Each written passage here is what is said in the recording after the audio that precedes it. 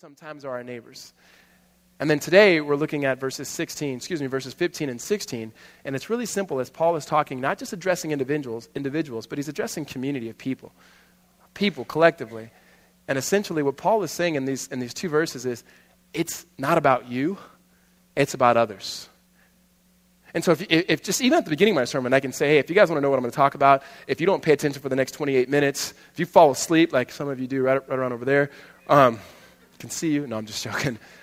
It's not about me, it's about others. It's not about you, it's about others. If you want to, what did he talk about? That would be it. And so I want to read the verse and ask the Holy Spirit to guide our time. So verses 15 and 16. Rejoice with those who rejoice, weep with those who weep, live in harmony with one another, do not be haughty, but associate with the lowly. Will you pray with me? Heavenly Father, we thank you for the Holy Spirit.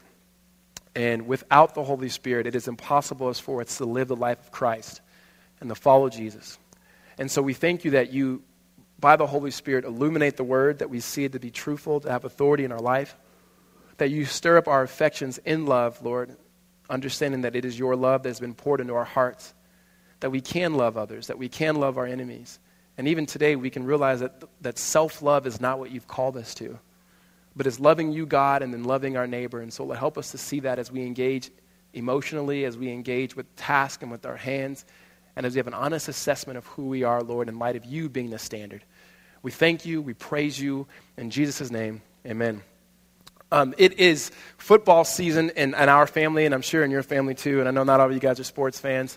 You should be, but it's just like football season is a national holiday for my family. It lasts from August to January, and we are all about celebrating it. And anything that I can do to get my kids engaged, I try to. And not just because I want my kids to play football and maybe go to ASU and I don't know, get rich. I don't know. That's not it. But mainly, honestly, when you have kids, you want your kids to be passionate about anything. And so if it's football, it's good. And so my kids get into all the different teams, and I don't just say you have to be ASU fans. The other day, one of my sons said he was an Oregon Duck fan now, right? And I was like, that's fine. And so if you guys are looking to host anybody, that's totally fine because he needs a place to live. And so there was this movie that came out. It was a football movie. It's The Game Stands Tall is the name of the movie. And it's supposed to be like the next Remember the Titans. Not even close. But a good movie, right? And I'm thinking, well, you know what? We'll bring the whole family. We haven't gone to movie theaters as a family, and we'll go watch it. And I love as a dad seeing how my kids react to things. And this story is based off true events of a particular school in Northern California that won 13 years of not losing. 13 years of not losing, right? Which is incredible. And I knew it because I knew the school. I knew people that went to the school. And I was like, this would be fun. And I knew the values that this coach that the movie was surrounded around. I knew the values that he taught. And I thought, this would be good. So we get into the movie theater. And I forgot that in the movie, because this happened in real life, one of their star players was murdered the day before he was supposed to go to college and play football at University of Oregon. And so they show this scene where the guy gets shot, and I'm thinking, ooh, 3.5-year-old, 5.5-year-old, probably should check this out, right? And it's really sad. And they're at the funeral, and it's really sad. And so I look back, and I look over, and my wife, she's crying, of course, right? And then next to her is my youngest son, and he's clueless. He doesn't know what's going on because he's still trying to figure out how the heck to get his seat to go down, right? Because he's like in a hot dog bun the whole time. He didn't know anything that's happened in the movies. The whole time, he kept going, is it over yet? It's like, they should have let you in for free. And then my oldest son is to the right of me, and he's bawling. He is bawling. And I mean, just not just wiping his face with his shirt. And I just said, man, are you okay? And he's just so sad. And so I'm thinking, wow. And so I didn't want to engage right there, but I like that because I want to see him react. And what's making you react? What are you feeling? Things like that, right? And so we get home and we play for a while, and he's asking all these questions about the movies, and he wants to go to that high school now. And I'm like, you're not. That night, we went to bed, and in the middle of the night, I hear just screaming, Dad, Dad, Dad. And so I get up, and I run into his room, and he's on his talk bomb, and I said, what's wrong? And he goes, I'm thinking about that kid's parents. He's dead, right? And I said, yes, he's dead. What about his mom? What about his brother? What about his dad? What are they going to do? And he's just weeping. It's 2 o'clock in the morning. And I prayed with him, and I put him in bed, and I thought, I love that. And the reason why I love that is I love it that he could feel for somebody else. I love it that he's at 5.5, somehow he can feel for that. And you know what? Going into that movie that day, Noah told me what he wanted. He was telling me what he wanted to be for Halloween. And so we need to get him a costume for that. He was telling me what he wanted for his birthday, which, by the way, is not until February. And it was just like what I knew. The rest of the day, nothing. Nothing. There is something of the nature that when you are drawn into somebody else's situation and you can step into their shoes, you begin to think of yourself less. That it's not so much about your needs, it's not so much about what you need to do, not so much about what you need to get done, not so much of everything that's happening in your life, because somehow you've been able to put yourself in somebody else's shoes, that you're able to understand them, that you begin to think of yourself less, and there's actually more joy in that. Like, it's exhausting just imagining what life could be like for you. How much better if these things will happen for you as opposed to being exhausted and pouring yourself out for somebody else. At the very essence of who we are, created in the image of God, is that we are made for others. Whether you trust in Christ or you follow Jesus or not in this room, you are created in the image of a triune God who by his nature is self-giving. That the Father looks at the Son and gives him and shares love with him for all eternity past. And that the Son shares the same love to the Father and the Spirit begins to manifest that love from the Father of the Spirit. And that you have this self-giving nature of God never turning in on himself, Father, Son, and Holy Spirit. And that creation in itself is an overflow of that love, that we may be invited to understand that love. And in human rebellion and sin, we separate ourselves from that, but the very heart of the gospel is God himself pursuing, sending his Son Jesus in order that we may have life, giving himself to serve us, that we may have an understanding of relationship with God in this love. Well, it makes sense now that Paul, beginning to talk about Christian community, is saying love at its very essence of a community is realizing it is not about you, it is about others. That your greatest joy and that your greatest happiness and my greatest joy and my greatest happiness is not going to be about fulfilling my own needs. But somehow by faith, trusting that Jesus will meet my needs, somehow by faith, trusting in the other Christian believers around me, that if I serve people, if I step out in faith, that God's going to carry me, the people of God will carry me, and I can be who God's created me, someone who gives myself to others.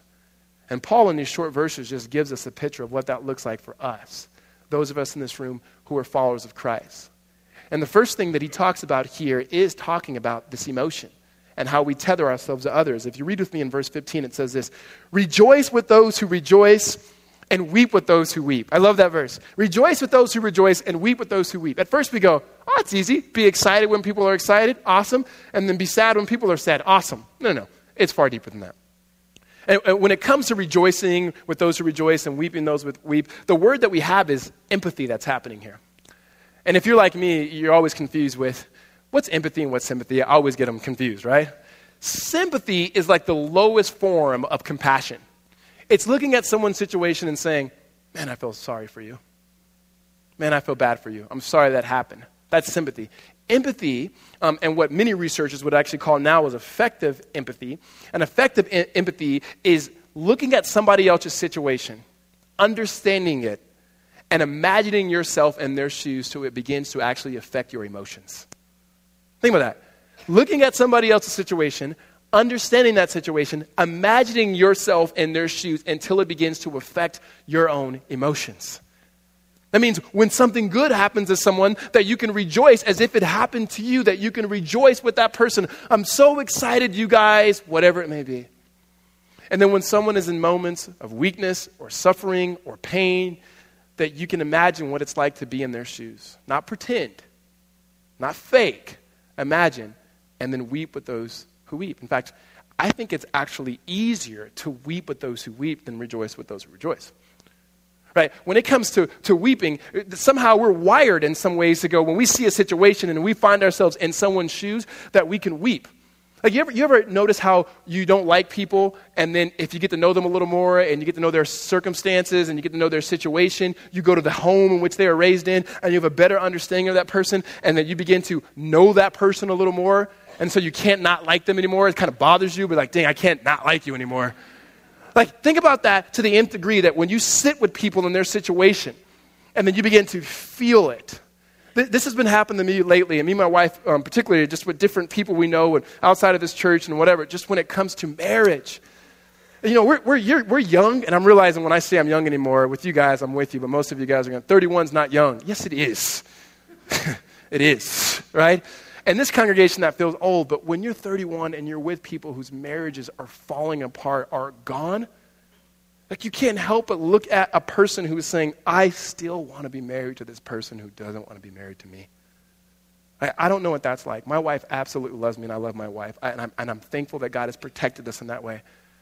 But man, it's a lot easier for me to weep in that moment because I can only imagine what that's like. When I hear anything about anybody's kids, I can only imagine. I never could until I had kids. I can only imagine. Paul is saying, go even further than that. That when you weep with people, guys, you really get in their situation. And not faking it. I think what we do as Christians sometimes, we try to over-spiritualize the situation instead of letting the rawness of the situation just be what it is. We pray way too quick. We don't pray about anything else throughout our day. But as soon as we ourselves find ourselves being in an uncomfortable situation because the person we're with is losing it and falling out of control, let me just pray for you real quick. No. Just sit with him. Don't say anything. Don't bring up a time when you remembered when you used to cry like that. Don't bring it up. Like we always talk about in pastoral training, when you go to a hospital visit, don't go in there talking anything about you. It's not about you. It's about them. Don't go, I remember what it was like when I was in the hospital. You're not in the hospital right now, right? It's being with people. And I'm not saying don't pray. I'm just saying what we do is this. When we're in a moment with people, because it's uncomfortable for us, we want to think about, but you remember Romans 8:28. God's working this out for the good. As there's like beeping noises from the hospital machine, weeping and tears. Listen, I'm all about God's word. That may not be just the moment to throw that little Romans 8:28 pill. He's working it out. Right now, it doesn't feel like it, all right? Just be with people there. You know what it's like? It's like when Jesus is with the woman who's caught in the act of adultery. She's caught. And these men bring her to Jesus and they're like, you know what? Deuteronomy says we got to stone her. What do you say? And you know what Jesus does? It says that he kneels next to this woman who's on the ground. He kneels next to this woman, and he starts writing in the sand, right? Meaningless things. And plenty of writers have said, what is he writing? What do you think he was? Who cares? It doesn't tell us. What we do know is this woman's weeping, and Jesus is right next to her. Before he says, go and sin no more, before he gives her opportunity to follow him, he's just with her. That's what Paul is saying. We got to be with people and imagine what it would be like for us. And sometimes people don't need you to say anything other than, I don't understand, but I'm here with you. Weep with those who weep. I think that's a little easier for us sometimes, though. Rejoice with those who rejoice.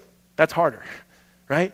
We don't rejoice with people. We think we do. Oh, I'm happy for you. When really you're like, no, I am not, right? Like, I wanted that, right? We don't do that. Like, you don't see people really tethering themselves to somebody else. Like, when's the last time you saw our bumper sticker that said, my friend's kid was student of the month? Right? No. You don't have it. And then, like, the subtitle was like, my kid just didn't make it, right? It's like never. You don't see that bumper sticker. We don't rejoice with those who rejoice. When we rejoice with people, it's usually we can rejoice because we've already had it. Whatever it is they got, we're like, took you that long, huh? I'm happy for you, right? In this very condescending way, or at best the way this plays out is when, and especially in a young congregation like ours, is when you're the first kind of people in your friend group to get married. As soon as a person gets married, what does he want? All of his friends to get married as fast as possible. It's like, hey man, you should start dating my wife's best friend. She has a boyfriend, bro. It doesn't matter, right? I'll get him to break up. You guys, they're already best friends. You can marry her. We'll be best friends forever. I'll be so happy for you. When really what you're saying is, I will be happy for me, right? It's me. I wanted a couple friends. It's not about people. Rejoicing with those who rejoice is hard. You know why it's hard? Because what if the people who you're supposed to rejoice with are getting the things that you wanted and didn't get? And here's how I've seen this played out in my 8 years of being in ministry. And this is hard. A couple who loves God, who is doing everything God's wanted them to do, they so desperately want to be able to bear a child biologically, and they have not been able to. And they're in a friend group, and there's that couple who's like, you won't believe it. We're pregnant again. We were doing absolutely nothing for this. Well, not absolutely nothing, but we were almost doing absolutely nothing for this to happen. And God just keeps giving us babies, right? And you know, in that moment, honestly, that hurts. And it's okay. And it's okay. But can you rejoice with him then? When the promotion is there and people in your organization, people in your company, they're going forward, and maybe there's empirical evidence that you are better than everybody else, and then that person gets the job, right? And he's like, I'm excited, I got the job, let's go get drinks. What do you say? I don't drink. Right? You're not rejoicing, right? It bothers you. How do you get to that point that you can actually rejoice? It happens all the time. It happens when people get married, when you want to get married. It just happens, and so it's hard. It's willingly saying, Lord, I need you to cultivate in my heart. So we're not born with that. We think we are. We got to get a little deeper and saying, Lord, how can I really be excited for people? I've seen a great picture of this. I'm just going to tell you, all my illustrations are all about football today. I'm sorry. But there was this, someone sent me this YouTube, Jim did, and it was, it was like the way they like debrief these games and stuff. They have all these old NFL players and coaches, and they sit around on a panel, and they just jock talk. You're awesome, I'm strong, you're strong. Just jock talk, right? And so this is going around, and Deion Sanders had the NFL record for punt returns for a touchdown. And Deion Sanders is like most flamboyant, awesome athlete in football. And then Devin Hester is another guy who's playing now, who's not a former player, and breaks his record. And usually it's like, oh, man, you broke my record. I can't believe it, but good job, man. But and inside they're like, dang it, people are going to forget me. Well, one of the guys goes, hey, Devin, I don't think you understand. Deion's prayed for you to break this record. Like, he really enjoys you. And then Deion Sanders, and if you know anything about Deion has been about Deion, right? When Deion played football, I remember being 10 years old, listening to him saying, water covers 2/3 of the earth, and I cover the rest. And I was like, dang, right? Like, confident, right? So that's prime time. That was his nickname. I think he gave it to himself. And so he looks at Devin Hester and he goes, man, I am proud of you. And he goes, you broke that record. He goes, but I'm not just proud of you for that. I'm proud of you as a man. He goes, I love you. And they just kept going, and then he starts crying of like who he's become. And then the guy who broke the record is all kind of like puffed up, and then he breaks, and he goes, man, I remember being a junior in college when you called me, and I thought, wow, Deion Sanders gave me a call, and I ditched my meeting to go call you back, and he starts crying. And I'm like, it goes from jock talk to discipleship. And like the other people on the panel don't even know what to do, and they're hugging each other, and it's like, what just happened? Man, that was both weeping with those who weep and rejoicing at the same time. That this Deion Sanders, who has always been about Deion, said, no, man, it's not about me, man. It's really about you, and I love you. That's what Paul's talking about. That as a community, when we see the love of Christ, when we experience that it's been poured into our hearts, that we have the freedom to be able to make our lives not about ourselves and about our dreams and our passions, but to honestly try to help people, to love people, to rejoice with those who rejoice, and to weep with those who weep. Amen? Paul continues here, and he says, not just the empathy, but the second point begins, what does it look like, and how does the gospel free us to pursue obscurity? Look what Paul says here, verse 16. Live in harmony with one another. Do not be haughty, but associate with the lowly. First he says, live in harmony. That has the ideal of saying, you're unique, but don't let your uniqueness overshadow anybody else. Like, don't get rid of yourself, but understand that you play on a team, understanding that you're with other people, and there's a goal here. And so harmony is a musical term, right, that when people who sing, they know about this. They have unique voices that come together. And if you grew up listening to people sing in groups, when I first read this, I thought about Boys and Men, right? Because Boys and Men was always like, everybody had their role. There was like the one guy with the deep voice, and all he ever said was, hey, girl. Hey, baby. Or, I'm sorry, baby, right? And it was like, that dude got rich, right? Off of just that. That was his part. And everybody else sang, and it was just this harmony. What Paul's saying is, don't just have empathy and emotion, but understand that we're together. And we're togetherness for one goal, and that one goal, that word harmony, literally means to have the same mind. That's not sameness. That's not saying that all of us need to vote the same, all of us need to like the same music, all of us need to just do the same things. No. It's oneness. And that oneness in itself is centered around the life and love of Christ. That there's diversity for sure, and we should celebrate that. But that oneness is saying, my goal and your goal in Christ is to promote the name of Jesus. It's to worship Christ. It's to worship him. It's to be in love with him. In fact, in a parallel verse, Paul says this in Philippians chapter 2, verses 1 through 4.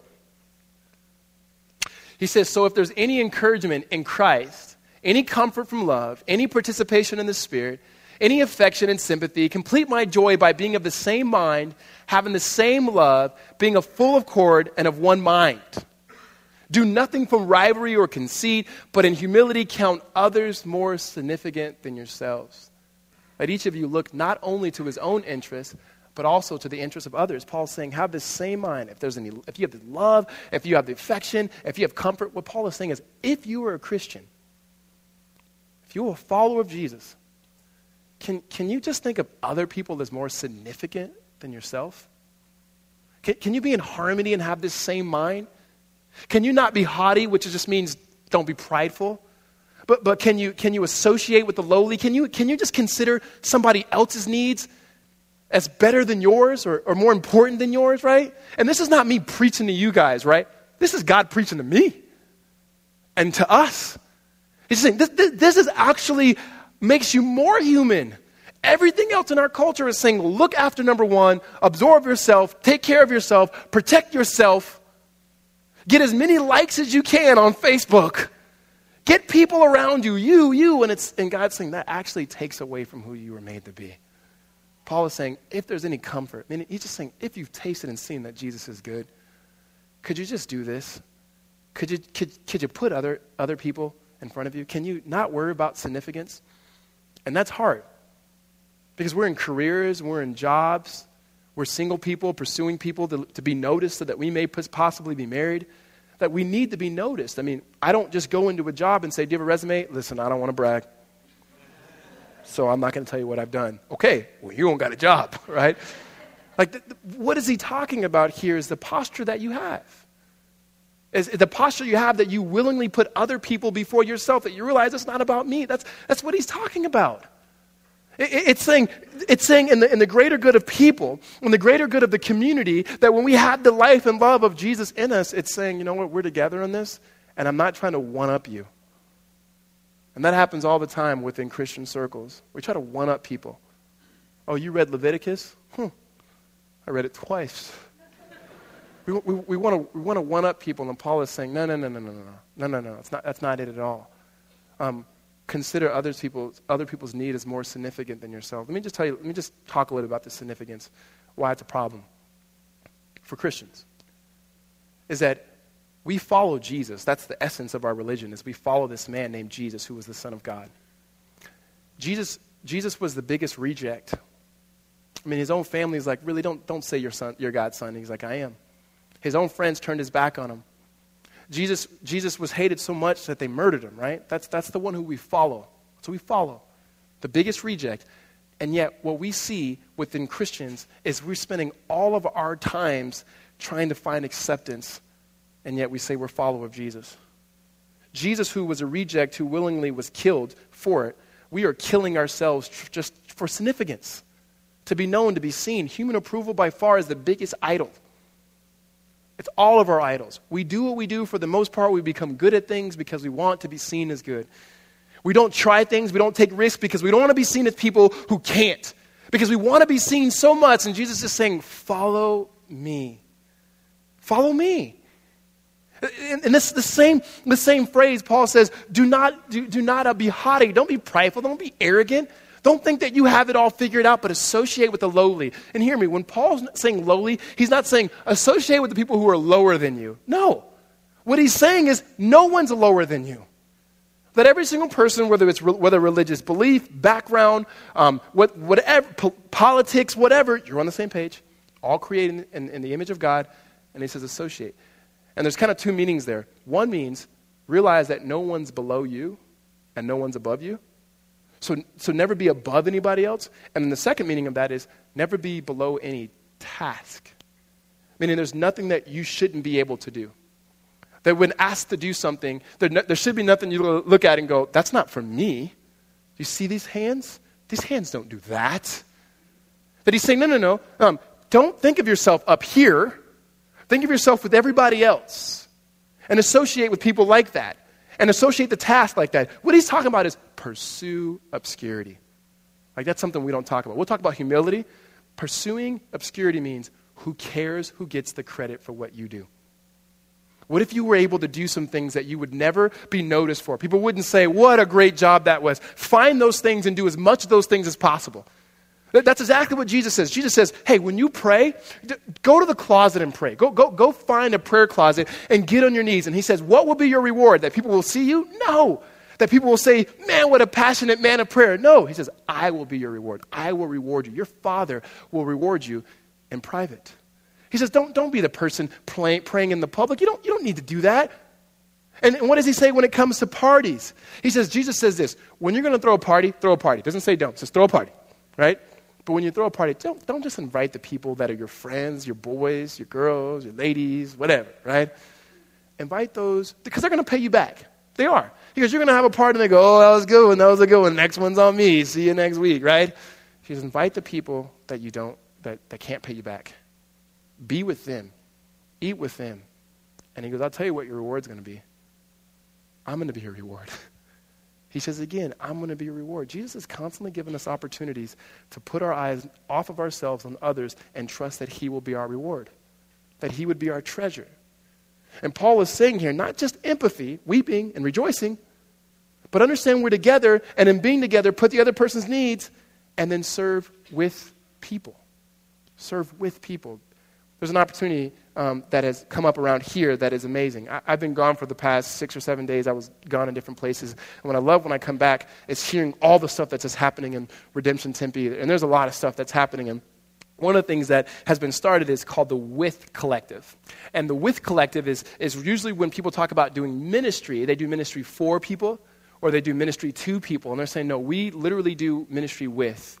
And so what that means is the third Thursday of every month here on this campus, you have people from our city, people who are homeless and usually without resources, and then people from our church who get together and then they eat with each other. And hear me, I didn't just say there's people from our congregation who makes food for homeless people. Didn't say that. There are people from the homeless community, people from Redemption Tempe who get together the third Thursday of every month here and they eat with one another. They share with one another. I am equal to you.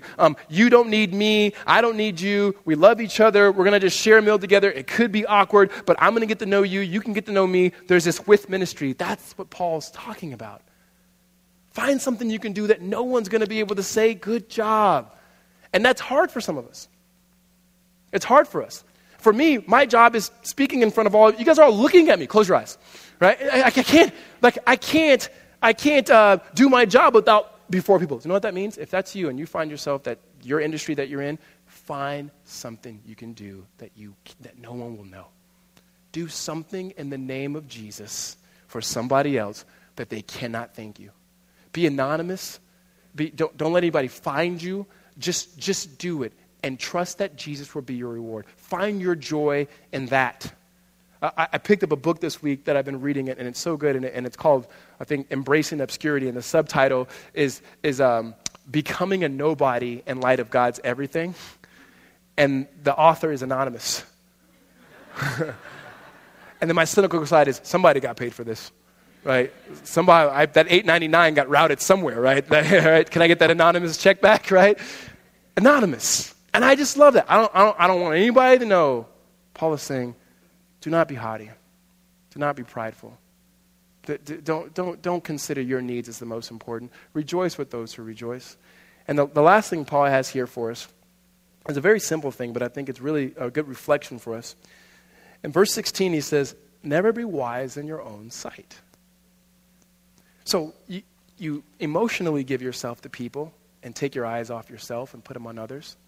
And then you understand not to be prideful, being together, that you put other people's needs before yours.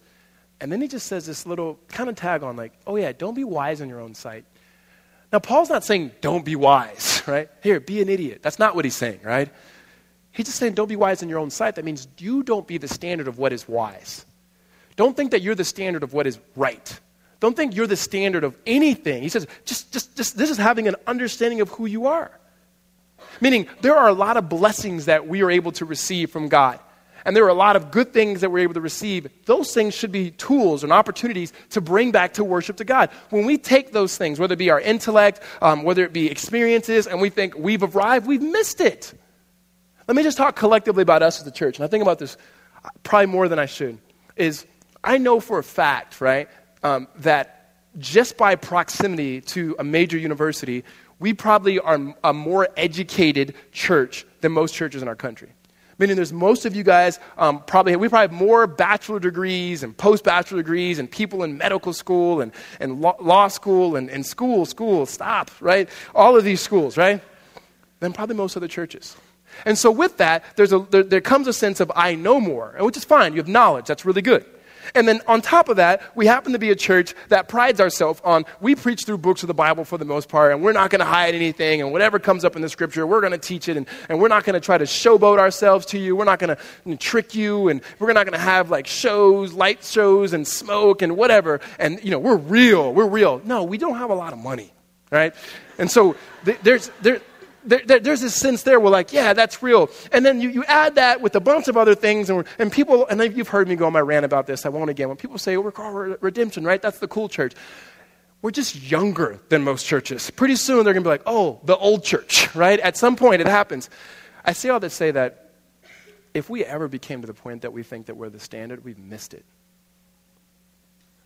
And I start thinking, as a church, how do we apply these verses? Or can we? If Grace Church down the street just had revival, and every college kid and every person, every ethnicity, everything we've been trying to grow this church to be, it just happened overnight to them, would we rejoice? Or we would say, they ain't preaching the Bible, right? Would we rejoice in that? Is that who we are collectively? Do we look at certain people in certain churches when they do certain things and go, oh, that's not the right way to do it because somehow we think that we are the right way to do it?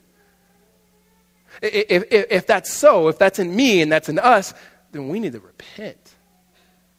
Because when Paul is saying here, don't be wise in your own sight, he's saying, you're not the standard. And hear me on this. And all of what we've been talking about, loving your enemy, showing one another a brotherly affection, outdoing and honor, having passion and zeal, being patient in tribulation, rejoicing with those who rejoice, weeping with those who weep, all of those things, they're lists.